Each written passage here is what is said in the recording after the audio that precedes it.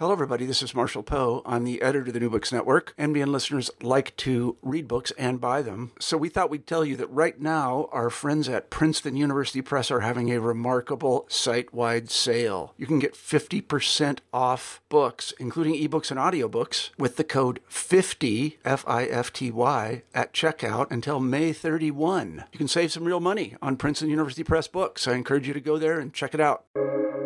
Welcome to the New Books Network.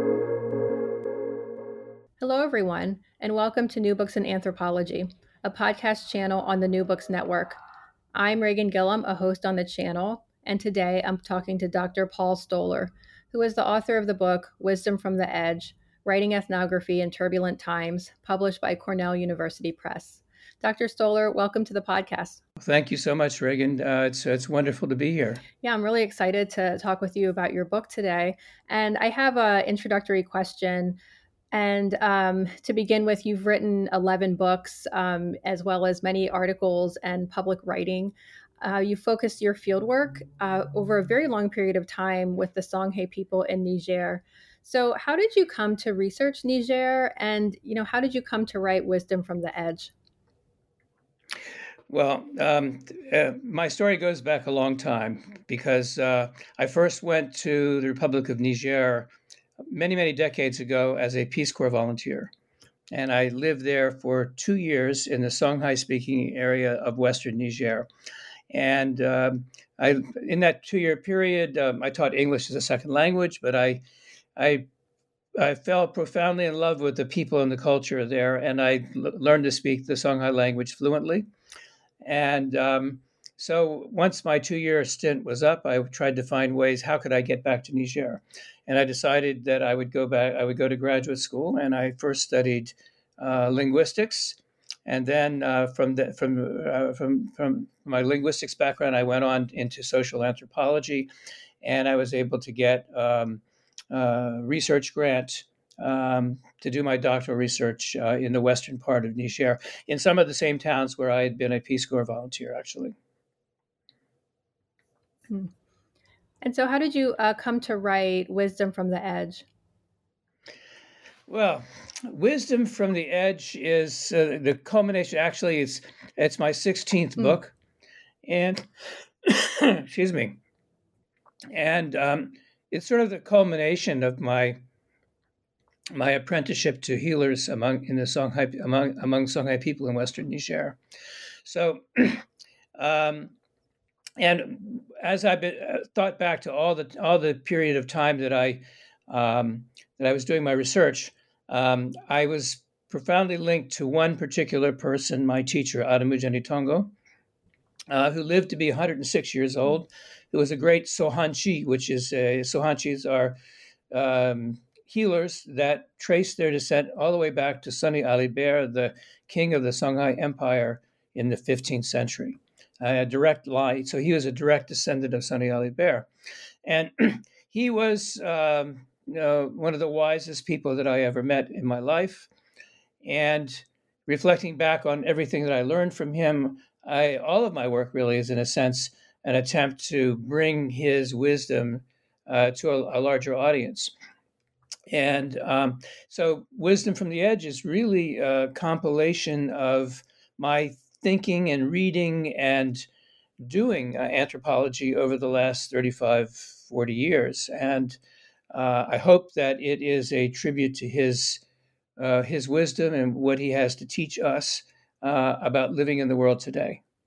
Yeah, thank you so much for that. I really enjoyed reading the book, and I really enjoyed reading all of the different chapters and about your mentor, Adamujeni Tongo.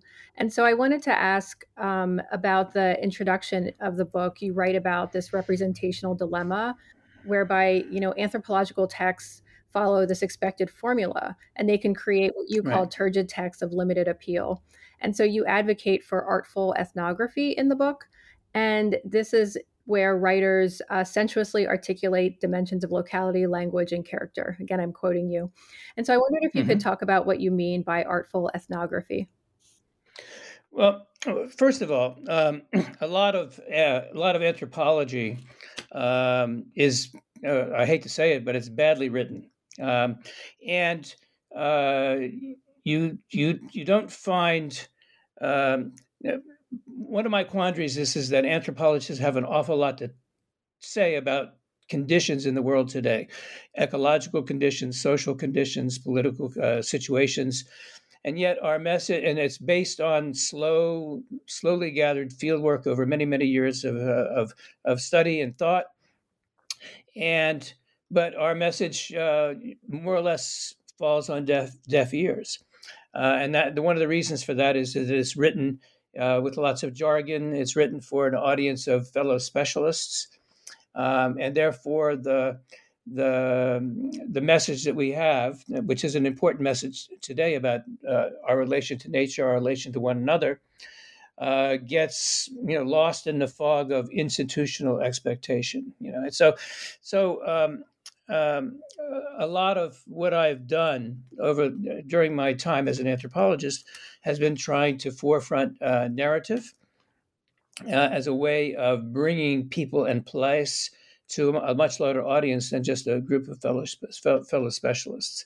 So I've tried to do that, and in my writing, and more recently I have developed over the last 15 years. I've been giving writing workshops, ethnographic writing workshops, mostly in Europe, but some in the United States. One workshop in Ghana, and there I get usually postgraduate students, PhD students, recent PhD students, and we learn we do exercises to sort of unlock the creativity of artful ethnography. And artful ethnography, what it really is using the senses to recreate the space of ethnography. So evoking the space and place of the people about whom we try to write, crafting dialogue, and constructing character. So these are all techniques used by fiction writers and techniques used by creative nonfiction writers. And so in that first chapter, I have a number of examples of how fiction writers and creative nonfiction writers, and several anthropologists as well, how they evoke space, how they craft dialogue, and how they construct character as sort of models for ethnographic writing. And so artful ethnography is an ethnography that focuses on narrative, focuses on character, space and place, focuses on how people talk, such that when someone finishes reading a book that incorporates those elements, they will know, they'll have a sense of who these people are or what they're like, what their lives are like, the texture of their social lives. But they will also have a sense, they'll have a sense of the humanity of these people and what they have to teach us about living in the world. And so all of that is sort of a call for a more sort of artistically engaged ethnographic writing, in which these elements are used, and which means that the scope, the breadth of the audience that we might attract would be expanded considerably, such that our insights, our anthropological insights, might be better distributed, better known, and better appreciated by the public. Mm-hmm. Yeah. Thank you so much for that. And so, speaking of character, in chapter 1, you talk about the quality of the narrative can be related to the thickness of the relationships the anthropologist has with other people. And one of the things you write about is that many texts are missing vulnerable characters, and these are imperfect human beings whose life stories compel readers or audiences to connect. And I found this really interesting because I'm currently working on a book right now, and I thought about this, and I thought, who are my vulnerable characters? How do I know that they exist? How can I put them in there? And so, this was really compelling to me. And I wondered if you could talk about these vulnerable characters and what they bring to an ethnographic text. Well, what vulnerability does, if one writes, about vulnerable characters, one can also include oneself in that exercise. If if one sort of opens oneself up to vulnerability, what it does is it creates a connection between the reader and the writer. So when a character is vulnerable, they're human, they have strengths, and of course they have weaknesses. That's all part of making them the character of who they might be. And so what that does is it creates this fundamental connection. And when you create that kind of fundamental connection between a character on the page, or the writer connects with the reader, or the filmmaker connects with the audience, what that does is in my experience, it compels the reader to turn the page, which is the great goal of any writing, especially in this age of distraction in which we live. And it compels the viewer, if they're watching a film, to continue to identify with the character, care about the character, and continue to watch the film. And so vulnerability is, it's a really very essential aspect of character presentation. And if you are able to pull it off, you will have people, reading your text and continuing to read it and recommending it maybe to someone else, or watching your film.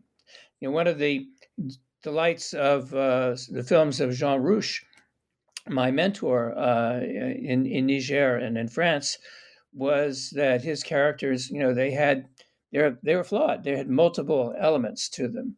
They were funny. They were sad. There's betrayal. All elements of the human condition and what makes us human beings.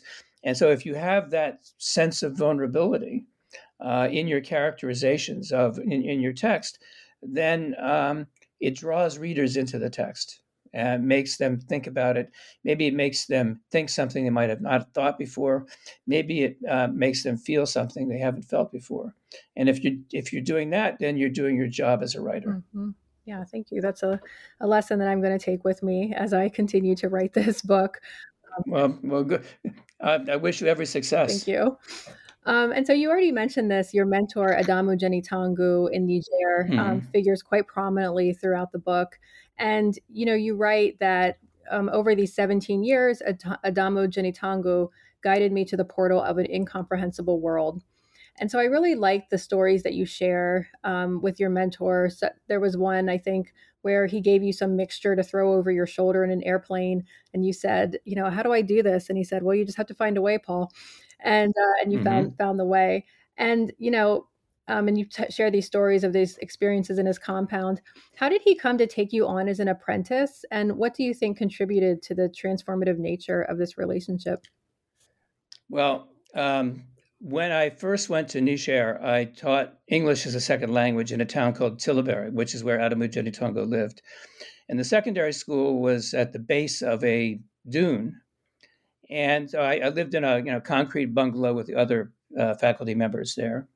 And, and I would frequently, while I was, at the late afternoons when I was just finished teaching, I'd hear music coming from the top of the dune. And I didn't pay much attention to it at first, but after a while, curiosity got the better of me. And so I trudged up to the dune and to what turned out to be his compound. And there was a ceremony going on. And I knew what it was a spirit possession ceremony going on. So there are people in there dancing, and I heard the cry of the one-string violin, a high-pitched sort of whine. And then there were gourd drums being played. So you have the clack, whine, clack. And so this old man came up to the entrance of his compound, and he said, please come in. Please, come and see our ceremony. So I walked in there, and he was standing next to me. And I was on the edge of the audience, and the music was playing. And the music was extraordinarily rhythmic. I like to dance. So I started moving my body. And then Adamu Genitangu said, well, why don't you try it? Watch them, and why don't you try dancing? So I was 23 years old. I had no worries whatsoever. So I went out to the dance ground, and the musicians picked up the pace. and I started dancing, doing as best I could, to mimic the dancers that I had been witnessing. And then everyone thought that was really nice, and they sort of applauded a little bit. And he took me aside and he said, you have shown us respect for our customs. I want you to come back. I want you to come back and be a witness to our rituals, be a witness to these spirit possession ceremonies. And so whenever there was a spirit possession, so when I heard the music, I would go up and I befriended him and his family and all the people who were up there. And I saw lots of spirit possession, lots of people mediums getting taken by spirits. I began to recognize some of the music. And that was my introduction to him. But then, my time in Tilbury as a Peace Corps volunteer was coming to an end. But that experience sort of was a compelling factor to make me want to go to graduate school and come back to study this kind of thing. So I did my initial fieldwork not in Tilbury, but in another place called Mehana, which was on the opposite bank of the Niger River, on the west bank of the Niger River. And I was looking at I was looking at the competing discourses of Islam and spirit possession in the local politics of this particular town. And so I would witness spirit possession ceremonies. And then one day, so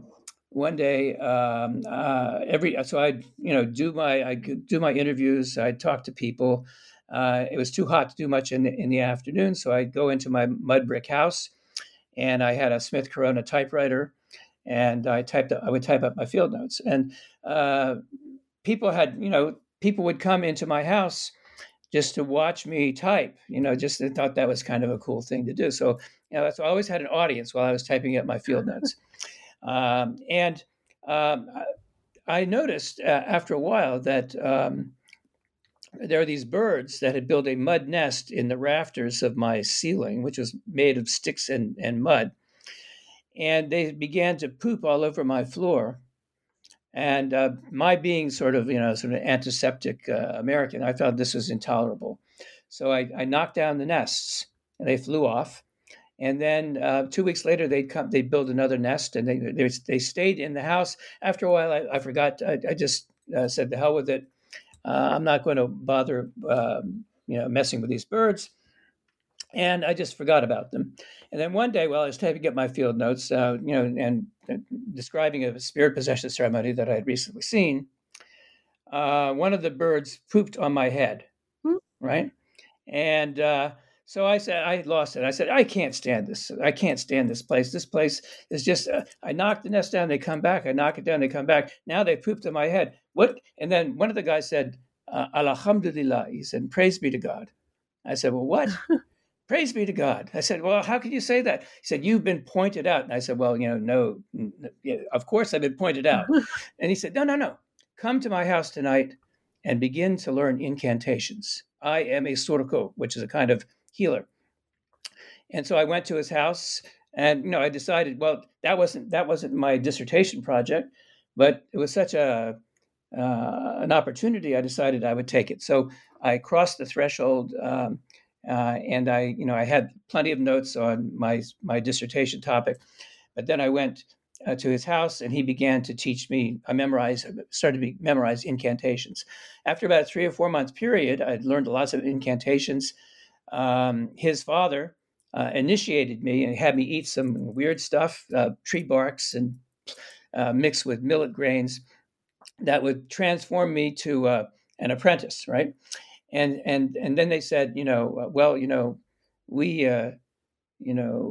we can't really teach you much more. You have to go to our teacher.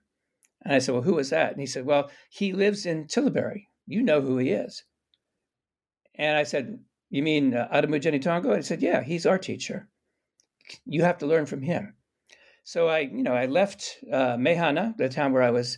I went back to Tilbury, and I clapped in front of his house. He came, gave me a big smile, and it had been 4 or 5 years since I had seen him. And he gave me a big smile and said, what took you so long? Right. And that was the beginning of our our master mentor-mentee a relationship, master-apprentice relationship. So I lived in his compound whenever I was in Niger.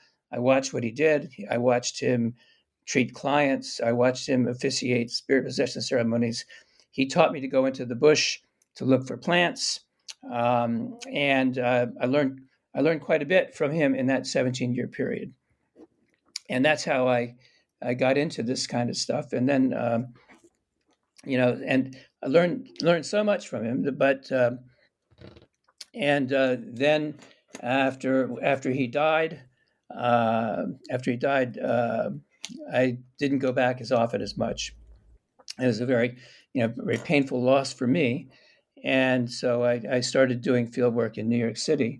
Because I found it too painful to go back to Niger, and there was other circumstances that involved as well that made it less desirable to return to my field site. So you also talk about Jean Rouch in the book, and he was a filmmaker who you just mentioned. You've also written a book about him called Cinematic Griot, but in this book, Wisdom from the Edge, you describe his approach to the world, and you offer these 5 rules to approach life, garnered from Rouch's outlook and practices. And I'm not going to go through all the rules, but the first rule is to fully engage in the moment. And you talk about rule number 4, which is to open yourself to the world and accept vulnerability, which you've already talked about a little bit. And so I wondered just how these rules, how they shape, approaches to anthropology. Well, I think, field work, anthropological field work is a purely subjective experience, and very often it is existentially transformative. It's filled with stress and strain. It's very difficult to, sometimes it's difficult to stay focused on what you're doing. But also, I think one of the key lessons that Rouch taught me about fieldwork is to be flexible. In other words, if say you have a proposal and you have a study that you've been granted funding for it, and you're making some progress on that, but then something else happens that piques your interest and you find it absolutely fascinating. Someone's inviting you, like the Sorko who said the bird pooped on your head. What should I do? Should I continue with my dissertation proposal? Dissertation research, or should I just step into this other world? And in filmmaking, they have the same kind of thing where you may be thinking you're going to do a film about X, Y, or Z, and then something happens. A character pops up who is, cinematic and very fascinating, and you take the key is you don't stick with your program, you follow the person who's of cinematic interest, right? So, and Rouch was the way he did films was that way. He was very, he is very sort of innovative. So the film would sort of make itself as time went on. It was, sort of an interesting system of innovation. That's how he made Le Maître Fou. It's how he made Jaguar, 2 of his most fantastic films. They were, sort of lots of innovation involved, lots of, character input to say, let's try this, or why not try that? So that kind of, so you need to be focused, obviously, on what you're doing, but you also need to be kind of sort of epistemologically flexible to know when to, say, okay, well, that's good, but this, I need to shift and go in this direction because this looks like it's very fruitful. So those kinds of lessons are very important. But I think the most important thing is to come back to vulnerability. And that is that, if you, as a field worker, if you open yourself to the world in which you're trying to understand, open your being to it, people will recognize that, right? I think I may have given the example in the book about the artist Paul Klee, who said that to paint the forest, he had to open his being to it and let the forest penetrate him, and he would paint as a way of sort of breaking out of that cycle. And I think it's the same thing with ethnographic fieldwork. Is if you open yourself up to the field and let it penetrate you, people will recognize that, first of all. They'll recognize that's sort of you're genuine in a sense. You are trustworthy. They will recognize your humanity, your vulnerability. And it creates, as I said before, the connection, the kind of connection. And I also think that, it creates a kind of, as I said, vulnerability. And it's a very, very important kind of thing, but it's risky. So it's not easy to do this sort of thing. It's not easy to say, I'm just going to open myself to the experience of, say, healing and sorcery, right? But if you don't do that, then you may understand a little bit of, say, a phenomenon like healing or sorcery or spirit possession. But if you don't open yourself up to it, people will recognize that. And so what you will get will be maybe a fraction of what you could understand otherwise. And one thing leads to another. As Jean Rouch likes to say, one film gives birth to another, or one incident gives birth to another. If and only if you are open, which is signifying that you're existentially vulnerable. And I think that it's not for everyone, but it is, I think, something that really does make a big difference when you're doing anthropological fieldwork. Mm-hmm.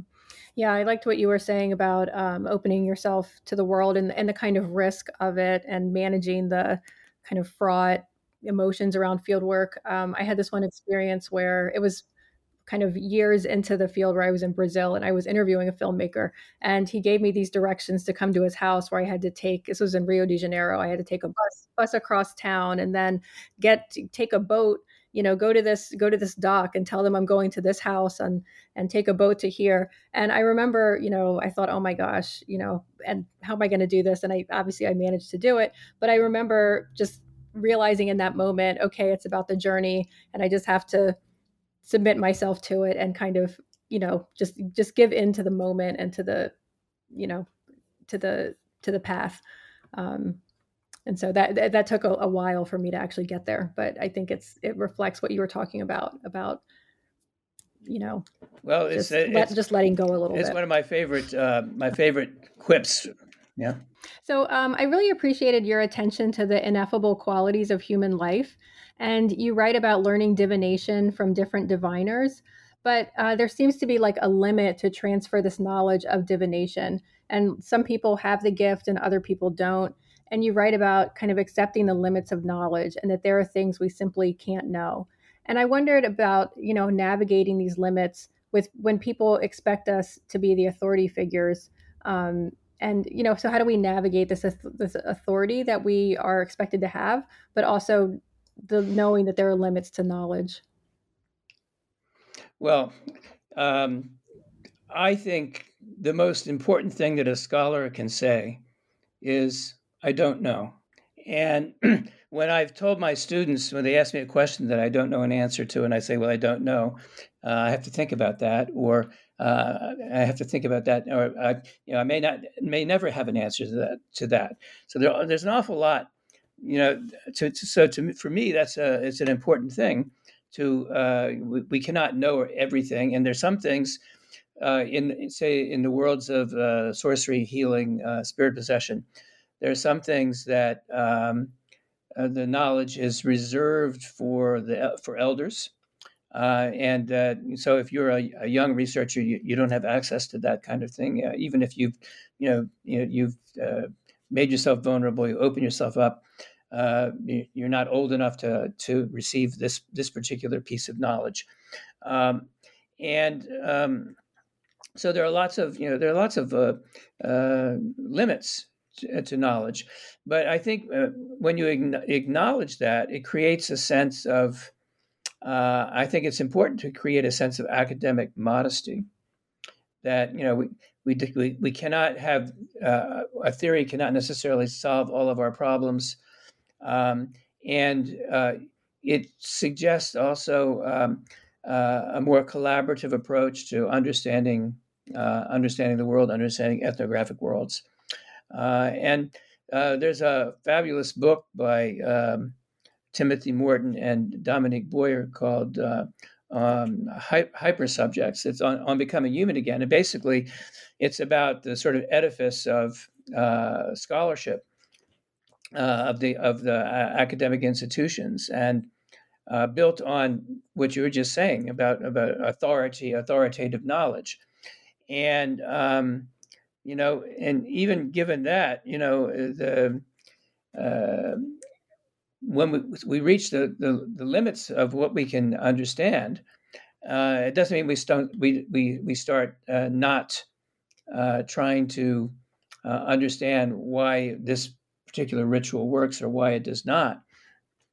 But to understand that there are, the Songhai have a wonderful way of dealing with this issue. They say, the people that I train with would say, well, I've learned a lot, but what I know is that I've incorporated everything that my fathers and fathers' fathers, mothers and mothers' mothers have taught, and it's been passed down from generation to generation, and that's what I know. And then I am a custodian of that knowledge. So I want to, and I nurture it, I guard it, I make sure that it's not forgotten. And then as an elder, my responsibility is to convey that knowledge to the next generation. That's my greatest responsibility.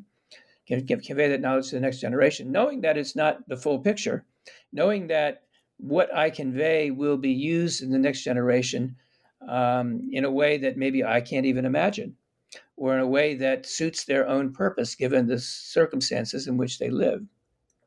So I feel that about anthropology. I feel like people have come before me, had a lot to teach me. I've incorporated that knowledge. I've incorporated it and written about it, et cetera, and that there is my body of work, and so it's there to be consumed. I'm the custodian of my corpus of work, but I realize that people will, if people continue to read what it is about, and again, getting back to the artful ethnography, is artful ethnographies tend to live on. They don't, they're read by, they have the potential of being read by a larger audience.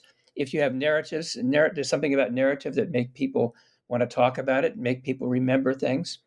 And so once, the next generation of scholars may look at what I have written, and they will say, well, that's an interesting thing, but I can use, that triggers an idea to go in a different direction. And so that's the way that's the way knowledge has been in the sort of master apprentice kind of relationship. That's the way knowledge has been transmitted, and that's how it continues to be translated from generation to generation. And each successive step, it gets refined.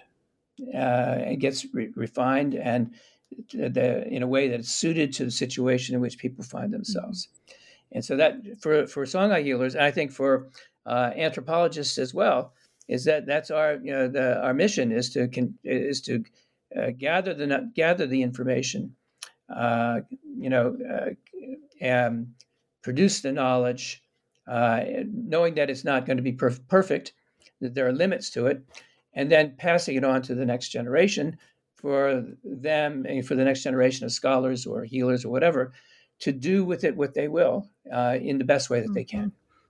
Yeah, and so I wanted to go back to this. You just mentioned this artful ethnography, and you've already described it for us. And in the book, you advocate for using smell, taste, sound, touch, and the visual to communicate these sensuous aspects of experience. And you provide these examples from spirit possession ceremonies and your mentor's compound. And you talked about this. You give these ethnographic writing workshops about this method of writing. And I wondered if you could give us a glimpse into the workshop and say a little bit about what kind of activities or exercises are you doing, or what is the workshop like that you're giving people? Okay. Well, they vary depending of the last one I did was in Germany, in Göttingen, Germany, at the Max Planck Institute, and there we did a 4-day workshop. I've done it online during the pandemic. I did it online, and sometimes I've done 4-day workshops. I did during the pandemic. I did one at the Graduate Institute at the University of Geneva. That was a whole semester. And usually usually they're 4 to 5 days. And the first thing I do is I give them a famous scholar's text, one paragraph of, from, I often use Pierre Bourdieu, right? There's, a great thinker, but one of the worst writers I can think of. It's just terrible writing. It's turgid. It's full of. It's much more complicated than it needs to be. So I pick out I usually use the book Distinction, his sort of magnum opus, and you can turn to any page and find bad writing. And so I have them try to translate a paragraph of Bourdieu such that your mother, father, grandmother, grandfather, daughter, or son could understand it, what he's getting at, right?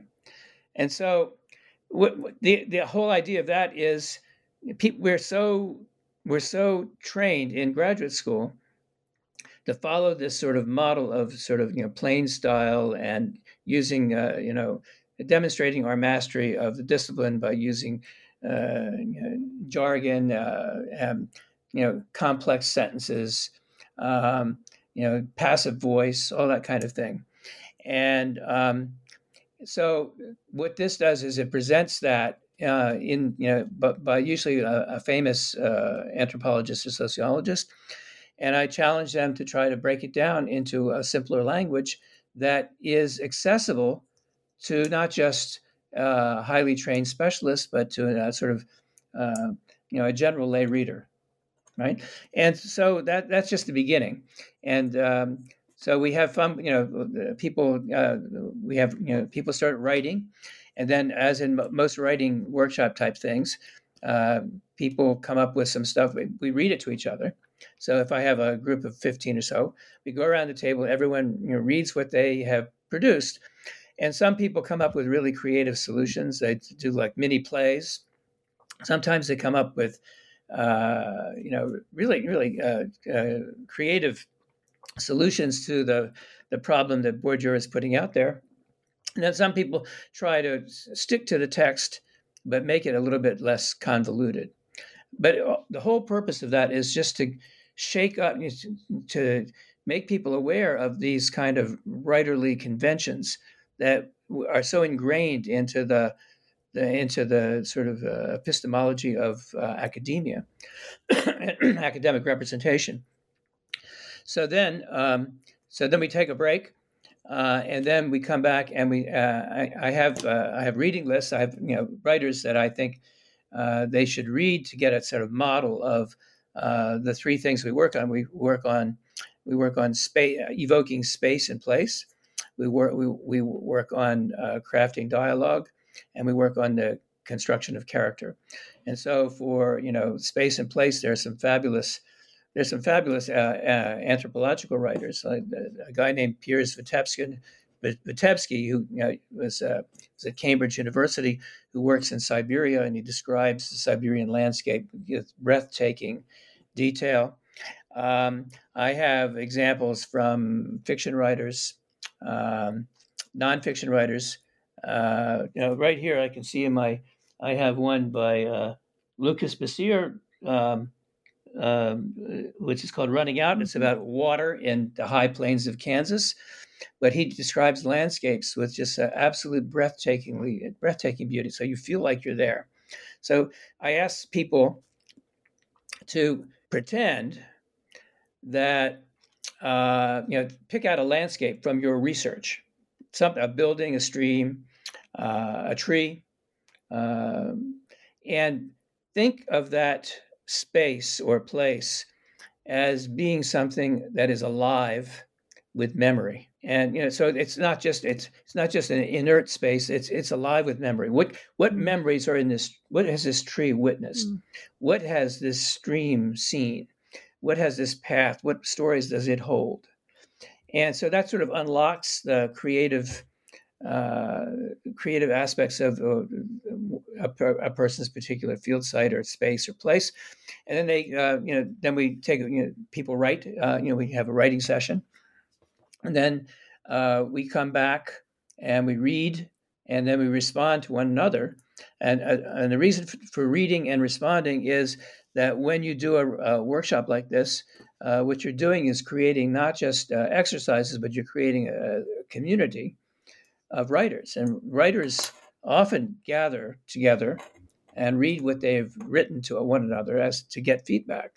And it builds one's confidence. And people have critical comments, but they're done the way we do it. At least in my workshops, the critical comments are done in a way that's very constructive. And so I've been doing this for like 15 years, and they have been. And many of the people who've participated in these workshops are now publishing books, which makes me really, really proud and makes me feel good. And I'm still in touch with almost everyone that has been in one of my workshops. And so the space, the thing about space and places is that one of the things that ethnography is really, one of its important features is that it gives the reader a sense of space and place. It evokes space and place. And if you do that, the reader is going to get a sense of, this is where these people are living, right? These conditions create a set of context constraints for how they live their lives. And if you can reproduce that, that's really fantastic for your text. Then the second element is crafting dialogue, which is the most difficult thing to do, because it's really, really hard to reproduce speech on the page, on the text. Very, very difficult. So I have them read, Zora Neale Hurston, who is one of the Mules and Men. It's filled with dialogue, fantastic dialogue. So I have them read some other people as well, and then I say, think about a dialogue that you had. And most dialogues in anthropology are, they're transcripts of interviews, right? With a block of text in a book. Well, for me, when I see a long block of text in a book, I tend to skip over it. I mean, you have no sense of what this person sounds like. You have no sense of the idiosyncrasies of their speech, which might make them interesting. So I advocate recreating dialogue the way you see it in a work of fiction or creative nonfiction, where people are actually engaging with one another as they're talking to one another. So we do that, and people find that to be the most. I mean, for me, I have the greatest respect for playwrights, because they're able to underscore or evoke literary themes just through the use of dialogue, which is amazingly difficult thing to do, but they're able to do it. So I have great admiration for that. I myself have had I find that the most difficult thing when I write is to recreate, to craft dialogue. It's a very difficult thing, but it's good. The more you do it, the better you get at it. So, and I have people read mystery writers. So Walter Mosley is one of he's a great dialogue writer, just great dialogue writer. And there are a number of other mystery writers that were really, really very good at dialogue. So I have people read those kinds of things as models of one way to do it. One way to approach your own dialogue material. And then the third thing is we construct character. What is it about a person that makes them unique? Is it the way they stand? Did they have a facial expression that they hold? Do they grin a lot? What are their eyes like? What's their posture like? How do they walk in a particular way? Do they repeat a certain phrase again and again and again? And like my teacher, Adam Hungry, always used to say, bup, bup, bup, bup, just as an emphasis. And so what is it about a person that makes them stand out from everyone else. And so how do you do that? And again, I have people read mostly fiction writers and how they craft character. And it may be the way they present themselves, the clothes they're wearing, and very often that character construction corresponds to the way they talk as well. So all these things, when you put them all together, at the end we have an exercise where we put all the things they've been working on together into a coherent essay that features, place and space, dialogue, and character. And then I tell them, I said, people always raise the issue. Well, I'm working in a university, and this kind of writing is not, it's not going to help me get tenure. I can't get a grant to do this kind of thing. And I say, look, this is just providing you with a toolkit, and you can just, you can use it now or pack it away and use it when it's right for you to use it. But remember that, I use the example of going to anthropology meetings, right, which are chaotic events to say the least, where people read 15-minute papers, right? Usually read from the text. And I asked them, I said, how many papers other than your own do you remember listening to and remember after you've left the convention? And I tell them, for me, the ones I remember, and they're very few and far between, one was Margaret Mead, who gave a talk, and she told stories, and she was funny, and she used the stories and humor to get to the point that she was making. And a number of other people are able to do that. So there's something about this sort of narrative approach that involves space and place, dialogue, and character that connects with people. So Jerome Bruner, the late Jerome Bruner, who was a cognitive psychologist, but wrote a lot about two modes of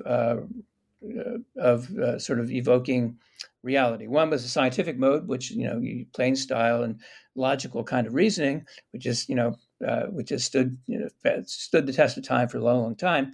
Then he said that there's the narrative mode of reality, and he said this is and he said that what people remember, the way culture is conveyed, the way knowledge is passed from generation to generation, is through stories.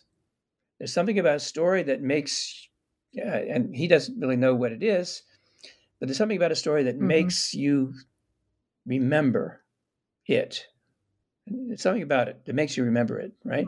And then, and you may tell it to someone else, right? It may be even slightly. So there's something about that, the narrative construction of reality, he called it. There's something about that is very human. And so I guess, one of the things that I try to advocate is to make our ethnographies, as anthropologists, make our ethnographies more narrative-like, so that people, when they read what you've written in this narrative, they say, well, that was a good story.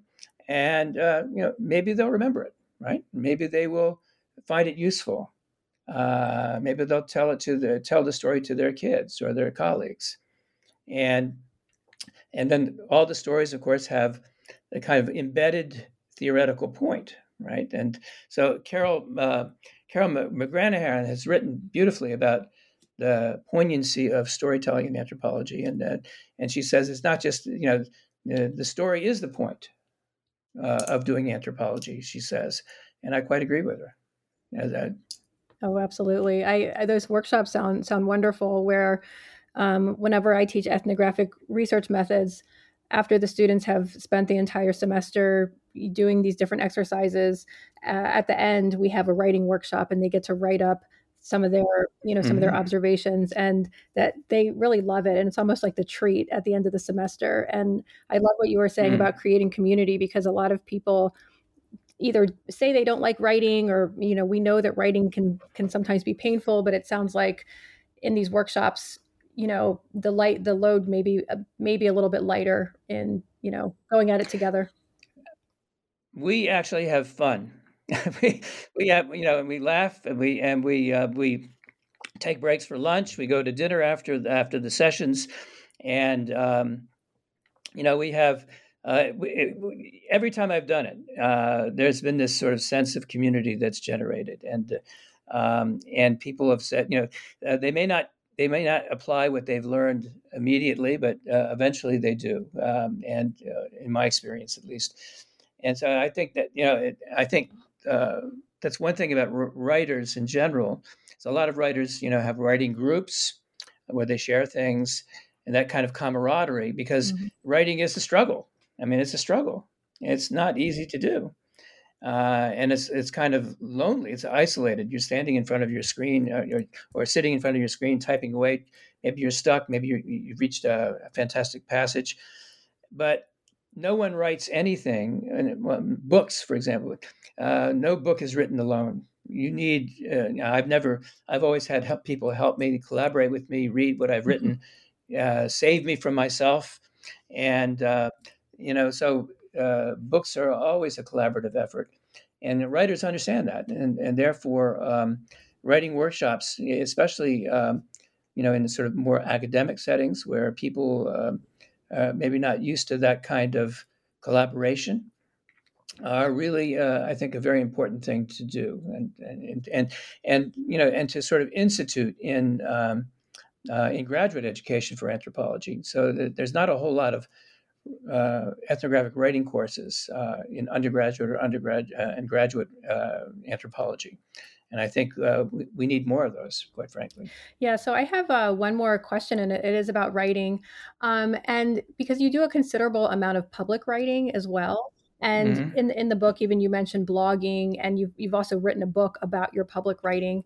And, I think this is so, important now, and you talk about anthropologists need to get our insights out into the world. I wondered how you made your way into public writing, and does your writing shift at all when you're writing for the public versus writing an anthropological book? Okay, that's a great question. I around 2010, I had published a bunch of books, I did a bunch of articles, and I was getting frustrated because no one seemed to be reading what I was writing. And I put all this effort into writing these articles for this journal or that journal or several books. And, I would go to meetings and I say, people would say, well, I saw your article in such and such a journal. I said, well, thank you. And I said, did you read it? He said, well, no. I saw it, but I haven't read it. Right. And so, in years past, people would have these long, kind of long sort of debates and conversations about these kinds of things. And in today's distracted world, there's less of that. So I got frustrated. And then I have a dear friend.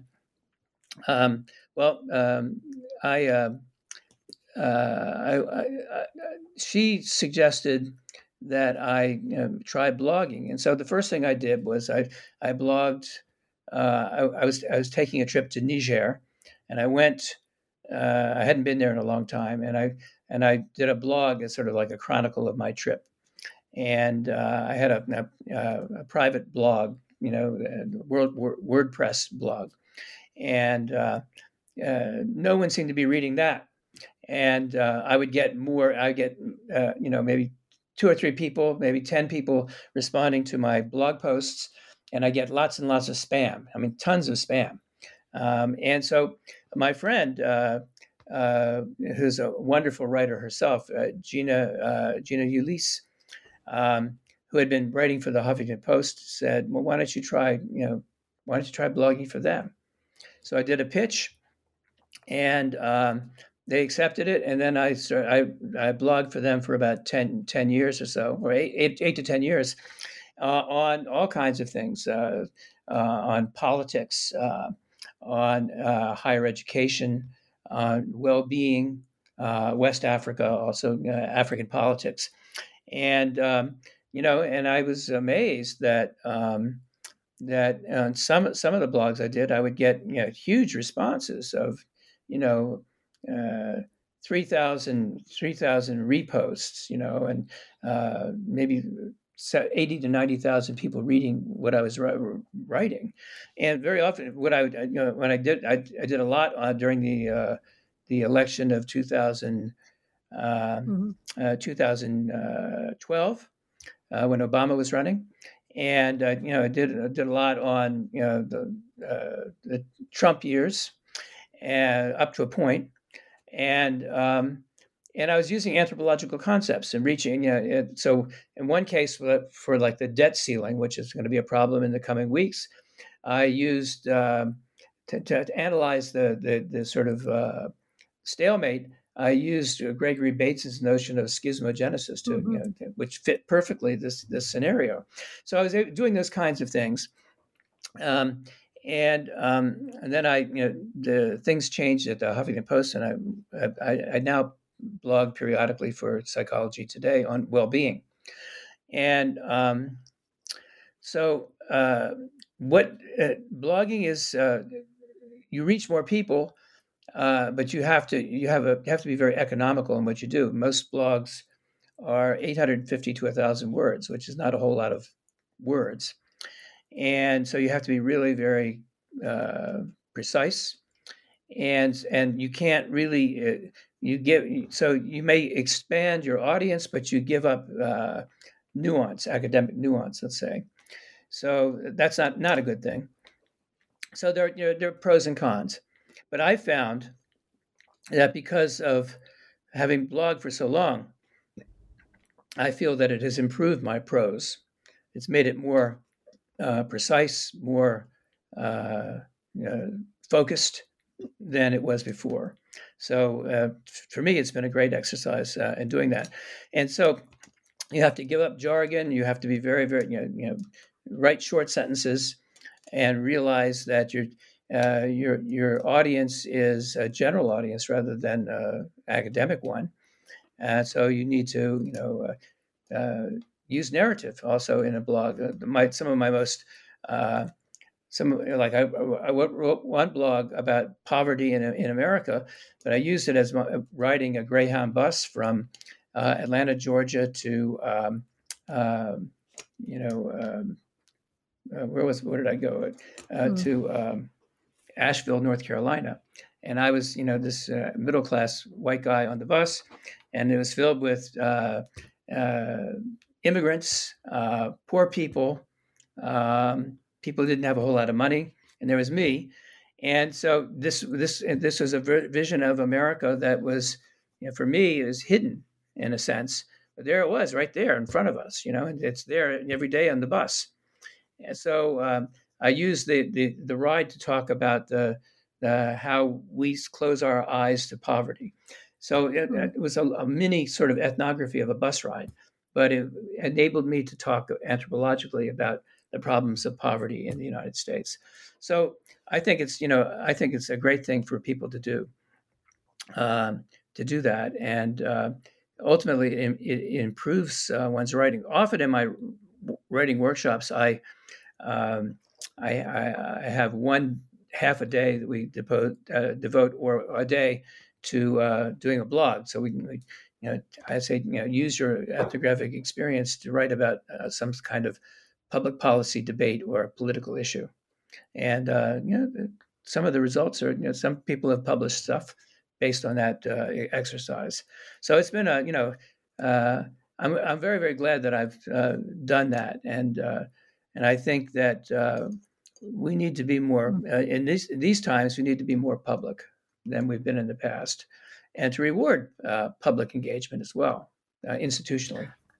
So thank you so much for talking with us about your book. You've been a prolific writer of books. You said 16 books earlier. I said 11, so I was incorrect. 16 books, other articles, and public work. I saw an exhibition that you did at Westchester University about your work there. And so my last question is, after Wisdom from the Edge, what are you planning next? Well, I am. I'm working on a book about. It's tentatively called Healing Stories, and I'm interested in what makes a person a healer.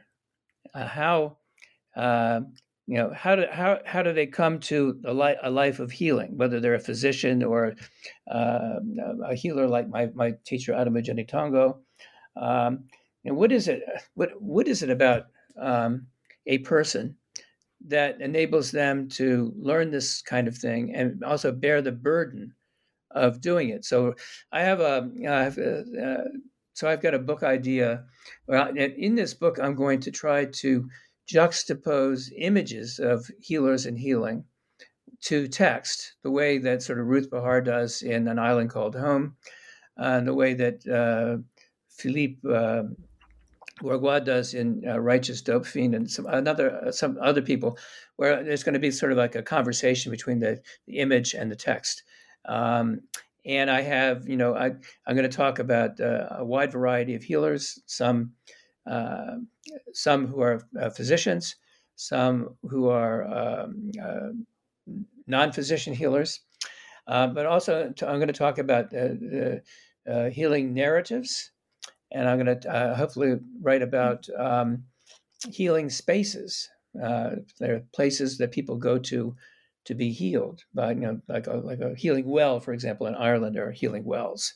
So it's just, I'm right at the beginning of this. I'm just sort of jotting out but I'll be working on this in the next year and a half, until I should maybe finish it sometime in 2025. I'm also interested in doing a podcast on two kinds of things in my podcast that I want to do once I get everything together.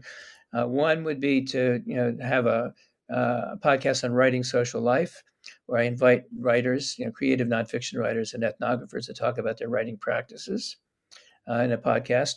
But I also want to have a podcast on healing as well. So invite healers to talk about their practices and how they came to be healers.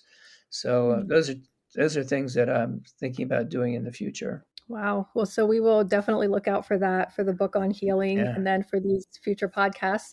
And then we hope that I can have you back on this podcast to talk about the new book as well. So that would be a great pleasure. Yes, we will look out for that. So thank you so much for sharing about this book and your work. I'm Reagan Gillum. I've been speaking with Dr. Paul Stoller, who's the author of the book Wisdom from the Edge, Writing Ethnography in Turbulent Times, published by Cornell University Press. Thank you so much for writing this book and for sharing it with us on the podcast. Thank you so much. It was a pleasure to talk with you.